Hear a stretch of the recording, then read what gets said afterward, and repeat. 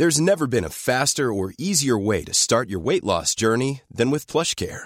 PlushCare accepts most insurance plans and gives you online access to board-certified physicians who can prescribe FDA-approved weight loss medications like Wegovy and Zepbound for those who qualify. Take charge of your health and speak with a board-certified physician about a weight loss plan that's right for you.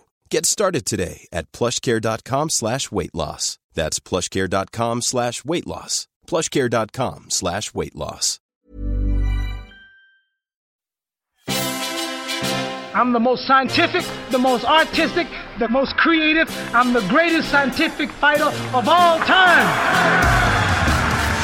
Welcome to the History of the Heavyweight Championship, a podcast series from Yahoo with me, Steve Bunt. And odds are I don't get knocked out.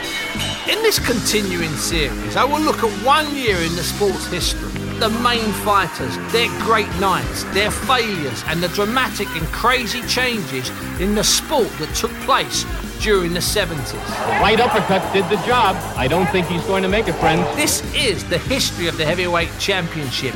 Every one of the main fighters. It is the decade of champions. In 1971, the fight of the century took place at Madison Square Garden on the 8th of March. Joe Frazier was the unbeaten world heavyweight champion, and Muhammad Ali was the unbeaten former world heavyweight champion. It was a unique fight. The world of sport demanded it. The boxing world needed it. I predict that when I meet Joe Frazier, this will be like a good amateur fighting a real professional. This will be like a kid out of the Olympics meeting the fastest heavyweight champion that ever lived. He will be easier to hit. He will not be as much trouble or as awkward as Oscar Bonavena. Joe Frazier, this will go down. I predict that the fans will be angry. They'll be mad at the critics. They'll be mad at the experts for misleading them so much. One more thing, with the commissioner here and the whole world of authority, I beat Sonny Liston twice, and they wasn't convinced. That's all over. Let me finish talking. Now you ain't fighting Sonny Liston. You fight to me. No, you listen. You listen now. Look, I'm the champ. You ain't. You listen. You the champ. Right on. Now listen. All right, what do you say, Joe? What do you say to that? I'd say he's nothing but a bunch of noise. That's all. He's going way back in the time of, let's say, 20 years ago. You know what I mean? This is the day, man. You understand? I just whooped You're not fighting Quarry. You're not fighting Oscar Bonavena. You're not fighting Sonny Liston. You fighting Joe Frazier. Everybody knows that's not the point. That's the point. Joe, what's your prediction? My prediction, the fight wouldn't go to distance. I'll stop it. Stop me. You. How soon? What round? Look, anyway, don't let him obligate 1 to you. 10, you be out there. I wouldn't bet you be out there. All over. Sonny Liston is all over. Now you ain't the champ. Hey, you listen for don't let me embarrass you. Now shut up. How you gonna do this? How you gonna do the champ? The two boxers would make a guarantee of $2.5 million each. Never had a purse in the old game been anywhere near that excessive total. It was the highest purse ever paid to a boxer, and it was being paid to both. The promoters, however, expected to gross in excess of $40 million. They were not wrong. Boxing insiders and the business world laughed at the projected figures. This was not a normal fight. It was the single most spectacular event in sports history, wrote Peter Hamill, journalist and author. The fighters had agreed terms just before New Year in late 1970. The two promoters, Jerry Parenchio and Jack Kent Cooke, had somehow found a deal from the relentless negotiations and had come up with the incredible sums of money to make the seemingly impossible happen. Parenchio was a Hollywood guy, a super agent to the movie world's most glittering stars, with Marlon Brando, Jane Fonda, Richard Burton and Elizabeth Taylor on his books. He had not met either of the boxers until they sat down in New York. Now that is a shot in the dark. Kent Cooke owned the LA Lakers and a lot of other West Coast businesses. He had met Ali. Madison Square Garden found the necessary $500,000 to make the $5 million offer a reality. This was jaw-dropping cash, make no mistake. It's potentially the greatest single grosser in the history of the world. It's like Gone with the Wind. It's the Mona Lisa, said Parenchio. It was a little bit special. In the end, 369 cinemas in America and Canada screened the fight live on closed circuit. The Garden sold out, of course, with exactly 20,455 tickets sold. The celebrities came out again. Dustin Hoffman, who had been running in camp with Ali, was a late dressing room visitor. Diana Ross was there again. Burt Lancaster was part of the broadcast team and, probably most famously, Frank Sinatra was the official ring photographer for Life magazine. Old Blue Eyes actually had a press pass and took the Life front cover picture. Well, that's just one of the stories. And believe me, it was a night of tall tales. The build-up had been predictably fantastic. Ali was a celebrity on the streets of the world, wrote Robert Lipsyte in the New York Times. Ali liked Lipsyte. He was younger. A lot of the press, the older press, still did not like Ali. It goes back to the days when Clay's posturing and preening and rancid verse and self-praise began to make total strangers yearn to see him stopped with a fistful of knuckles. Frazier is the first candidate conceded a chance to accomplish this, wrote syndicated columnist Red Smith. Smith had been in the writing game since the late 1920s. Ali did have some real enemies. There was a lot of pressure placed on the Garden management by veterans groups, men that had served in foreign wars, and the press went along merrily for the ugly ride. Ali, however, did give some serious content to the newspaper men when he started to question Frazier's blackness. Ali, in his charming and shrewd way, will paint Frazier as the standard bearer for white bigots. It's a cruel and unworthy thing he does. Dick Young in the New York Daily News. It is slanderous and cruel, but Ali's lie is still encouraged. Frazier is an honest man who is not a racial opportunist. He is black and just as proud of it as Ali. Jimmy Cannon, syndicated columnist and Second World War veteran and correspondent. Frazier received threats, death threats. The police in Philadelphia were involved, treated the threats seriously. Joe Frazier, the heavyweight champion of the world, had to relocate his family. This was war, not just a fight. It was cynical, an attempt to make me feel isolated. He said that 98% of the black people in this country are for him, Frazier said in his autobiography in 1996. The figures were mumbo-jumbo, invented, crazy, but they stuck. Ali was doing his job, selling the fight. Frazier just wanted to fight, not talk. He called you a good street fighter. Does that make you mad? Don't make me mad at all. How do you rate him as an opponent? I think he's a good fighter. You making any forecasts about the fight? What do you mean forecast? You're going to win? Sure. In how many? 1 to 10. You're going to win. By a knockout, you say? By a knockout. Yeah. The press office at Madison Square Garden approved 760 members of the media and refused 500.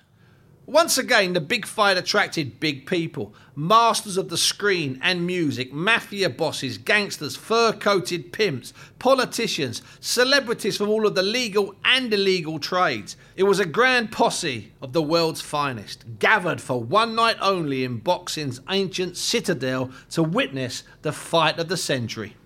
In Britain, the tickets at cinemas in central London, Cardiff, Manchester and Leicester were on sale for between £1.50 and £5.25. The lights went down on the cinema aisles as the men walked to their destiny in New York. It is hard to imagine the feeling that night. The night before the fight, Ali called Frazier for a chat. This actually happened. Ali was often bored before fights. Sitting in his hotel room, Gene Kilroy, his friend and facilitator, at his side. "Joe Frazier, you ready?" he asked. There was a pause. "I'm ready, brother," replied Frazier. That was it. The talking was over.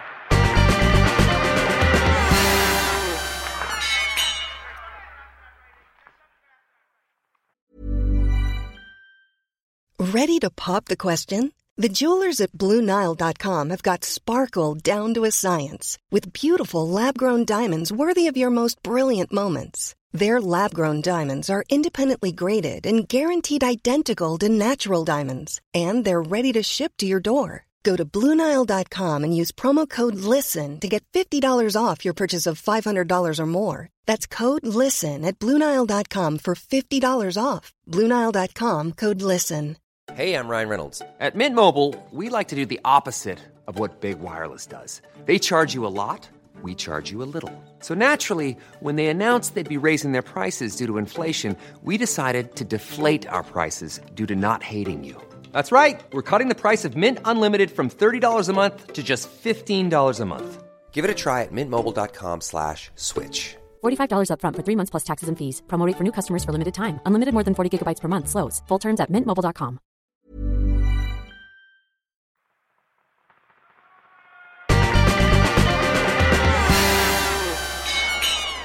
It was a great fight. Frazier put the pressure on from the first bell. Ali did keep moving. They were both hurt, both marked up. Ali had a good 9th round. Frazier a really big 11th. There was bedlam throughout. It was close going into the 15th and last round. Most people had Frazier up by a round or two as the bell to start the final round sounded. The crowd stood, clapped the pair to centre ring. Round 15 was epic. It remains the fastest 3 minutes of boxing I have ever witnessed. I had to put a stopwatch on it to check, and it is 180 seconds. Actually, I make it 179 seconds. It is breathtaking. Ali starts with a jab and a right cross. Frazier parries the punches, moves in, forcing Ali back, and then after just 27 seconds, Frazier lands his left hook. Arguably the greatest left hook in boxing history. And down goes Ali. His legs up in the air, his eyes wide. Wow, there were 2.5 minutes left. How can Ali survive? Can he even get up from the knockdown?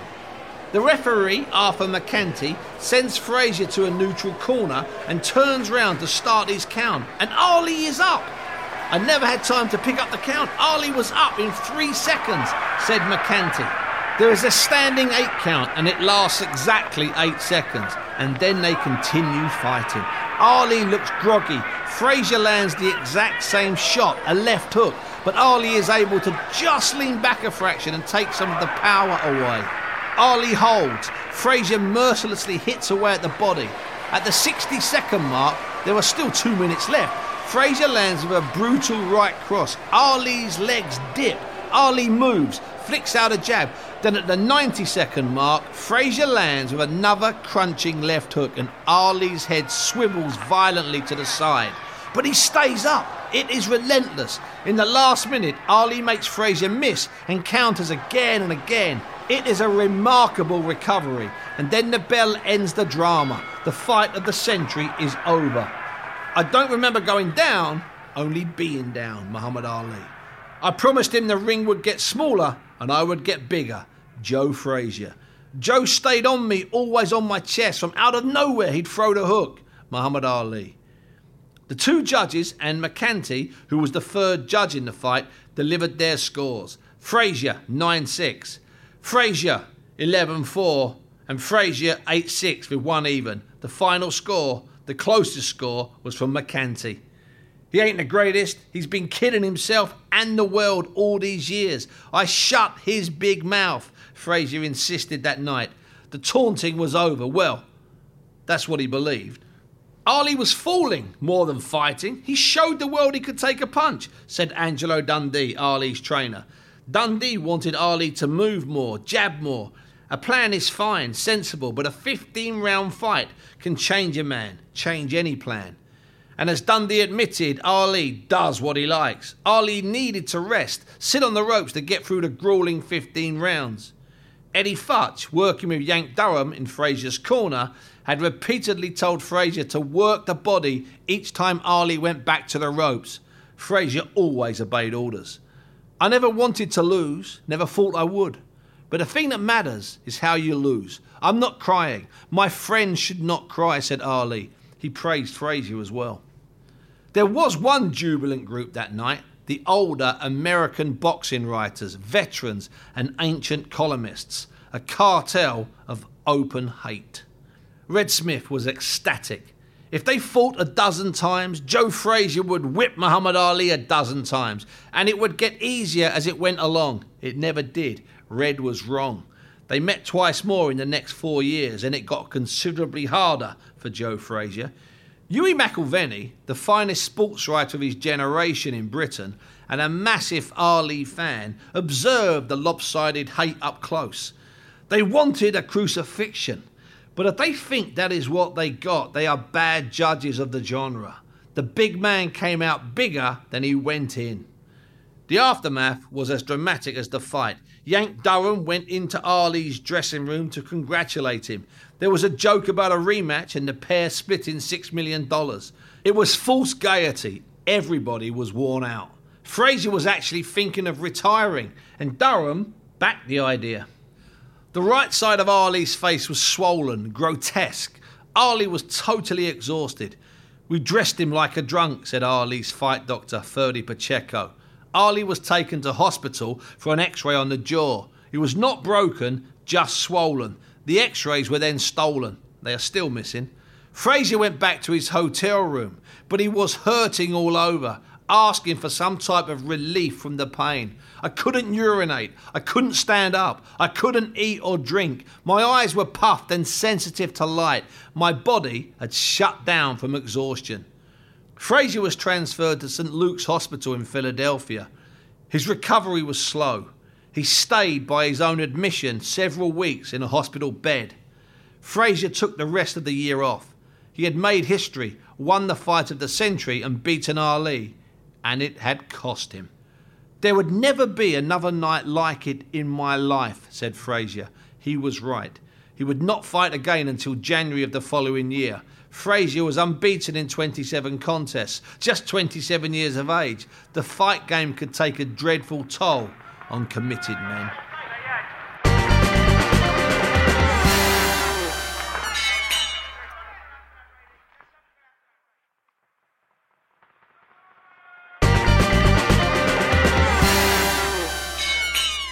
Ali was back in the ring a few months later and would fight 3 more times.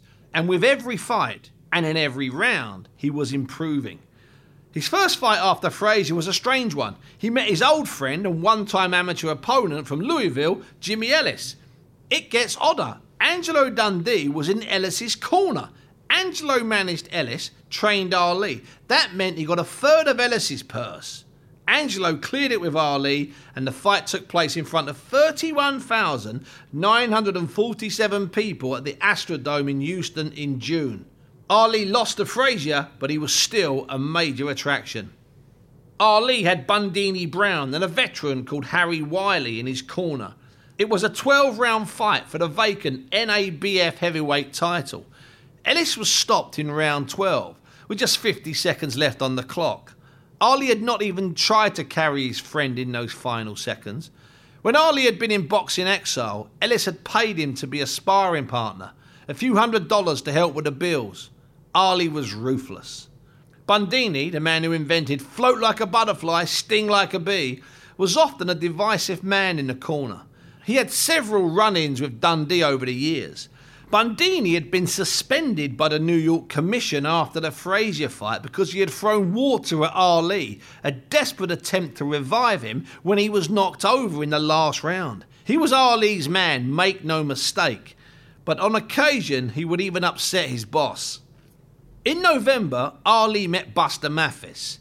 Now Mathis was a man mountain, tough. Ali dropped him twice in the 11th and twice in the 12th. But he let Buster survive, and Buster was swaying, finished and waiting to be knocked out. In Ali's corner, Dundee was screaming, "Take him out, damn it, Ali!" The press were critical of Ali for not finishing Buster Mathis. Ali was not moved by criticism. "How can I go to sleep at night knowing I have killed a man?" On Boxing Day, December the 26th, Ali was in Switzerland to fight German Jürgen Blin. Ali won in the 7th, and then went on a little trip to the Middle East. He sat with President Gaddafi in Libya, telling stories. Gaddafi reminded Ali that they had met. It was London, Highbury Stadium, 1966, after Ali beat Henry Cooper. "I came to your dressing room for an autograph," Gaddafi said. Ali claimed he remembered. It is hard to invent this stuff. At the presidential palace in Tripoli, Ali also met President Idi Amin of Uganda. They chatted. The Ugandan despot had been an amateur boxer. Crazy stuff. Gene Kilroy, Ali's business manager and facilitator, always talked about kings, queens, presidents, rulers, bums, taxi drivers. Ali met them all and treated them all the same. There was one other fight that Ali came close to having in 1971. I thought this was nothing more than a joke, but it was very, very real in the end. Bob Arum, a promoter then and still a promoter 4 decades later, signed basketball legend Wilt Chamberlain to fight Ali. It was done and agreed. Wilt was in special training, working with Cus D'Amato, manager and trainer of 60s heavyweight world champion Floyd Patterson, and soon to shape, build and create future champion Mike Tyson. Big Wilt, he was 7 foot 2 inches tall and weighed nearly 20 stone, fancied the job. However, at a press conference to announce the fight, it was in April, Chamberlain arrived and Ali hollered, "Timber!" Big Wilt was finished. He turned, he left the room, and the fight was off. In January of the year, Ali and Joe Louis and Sugar Ray Robinson had all gathered in Las Vegas with 700 other mourners for the funeral of former heavyweight world champion Sonny Liston. His wife, Geraldine, had found him dead in their apartment a few days earlier. Suicide, murder, mistake, natural causes, the debate continues. The old and new were lining up in a heavyweight business transformed by Ali's return. Patterson was still punching. Cleveland Big Cat Williams was in his 21st year as a professional. Oscar Bonavena, Jimmy Ellis, George Chuvalo, Jerry Quarry, all still fighting, all dreaming of one more chance. It was a time for heavyweight dreamers. In Britain, Henry Cooper had his last fight. His 55th fight of a career that had started in 1954 when Joe Bugner, who was still only 21, beat him in front of 10,000 at Wembley Arena over 15 torrid rounds. It was a tight decision and Bugner received a lot of abuse. What did I do wrong? I was just a young fighter doing my job. Bugner told me in 2007 when I got him and Cooper together. It was the first time they had been together to talk about their fight. Cooper was still quite angry. Bugner still bemused by the abuse. There were wins for Ken Norton and Ernie Shavers, and Ron Lyle made his debut and stopped 9 of his 11 victims. The future was looking very good. However, there was one man out in front. Fearsome, huge, and already the number 2 ranked contender, second only to Ali. George Foreman was 22 in 1971 and finished the year, he had 7 wins and 7 knockouts, with a record of 32 unbeaten. The week after the fight of the century, with Frazier recovering in hospital, the Boxing News in Britain ran a front cover. There was a cutout, dreadful bit of cropping to tell the truth, of Foreman's face. A malevolent look, a nasty glare, and the headline, "The face that haunts the champ." The Frazier and Foreman fight was still nearly 2 years away. The heavyweight championship had some fantastic nights to come. The extraordinary year ended. Ali and Frazier would do it all again in 2 more fights. Foreman would get his chance, so would Bugner, Shavers, Lyle and Norton. Champions, great fighters, and men that would never be forgotten. The decade was 2 years old and already iconic. By November, Frazier had recovered and agreed a defence of his heavyweight championship in January 1972. The big guns were ready to get back in the ring. Arthur McCanty, the referee of the fight of the century, had a great line about Ali. McCanty refereed a few of his fights. "If you could move with Ali, you had the best seat in the house." Lovely that. Not everybody could be that close, but everybody wanted to be part of the heavyweight boxing revolution. They were very special days, and Ali, Frazier and Foreman had some serious business left.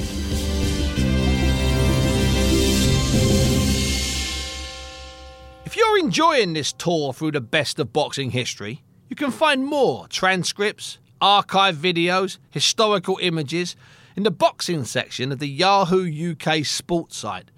That's uk.sports.yahoo.com/boxing. The history of the Heavyweight Championship is written and recorded by me, Steve Bunce, produced by Yahoo UK, with editing and sound design by Lolita Laguna. This Mother's Day, treat mom to healthy, glowing skin with Osea's limited edition skincare sets. Osea has been making clean, seaweed-infused products for nearly 30 years. Their advanced eye care duo brightens and firms skin around your eyes, while the Golden Glow Body Trio nourishes and smooths skin all over. Go to OSEAMalibu.com and use code MOM for 10% off your first order site-wide.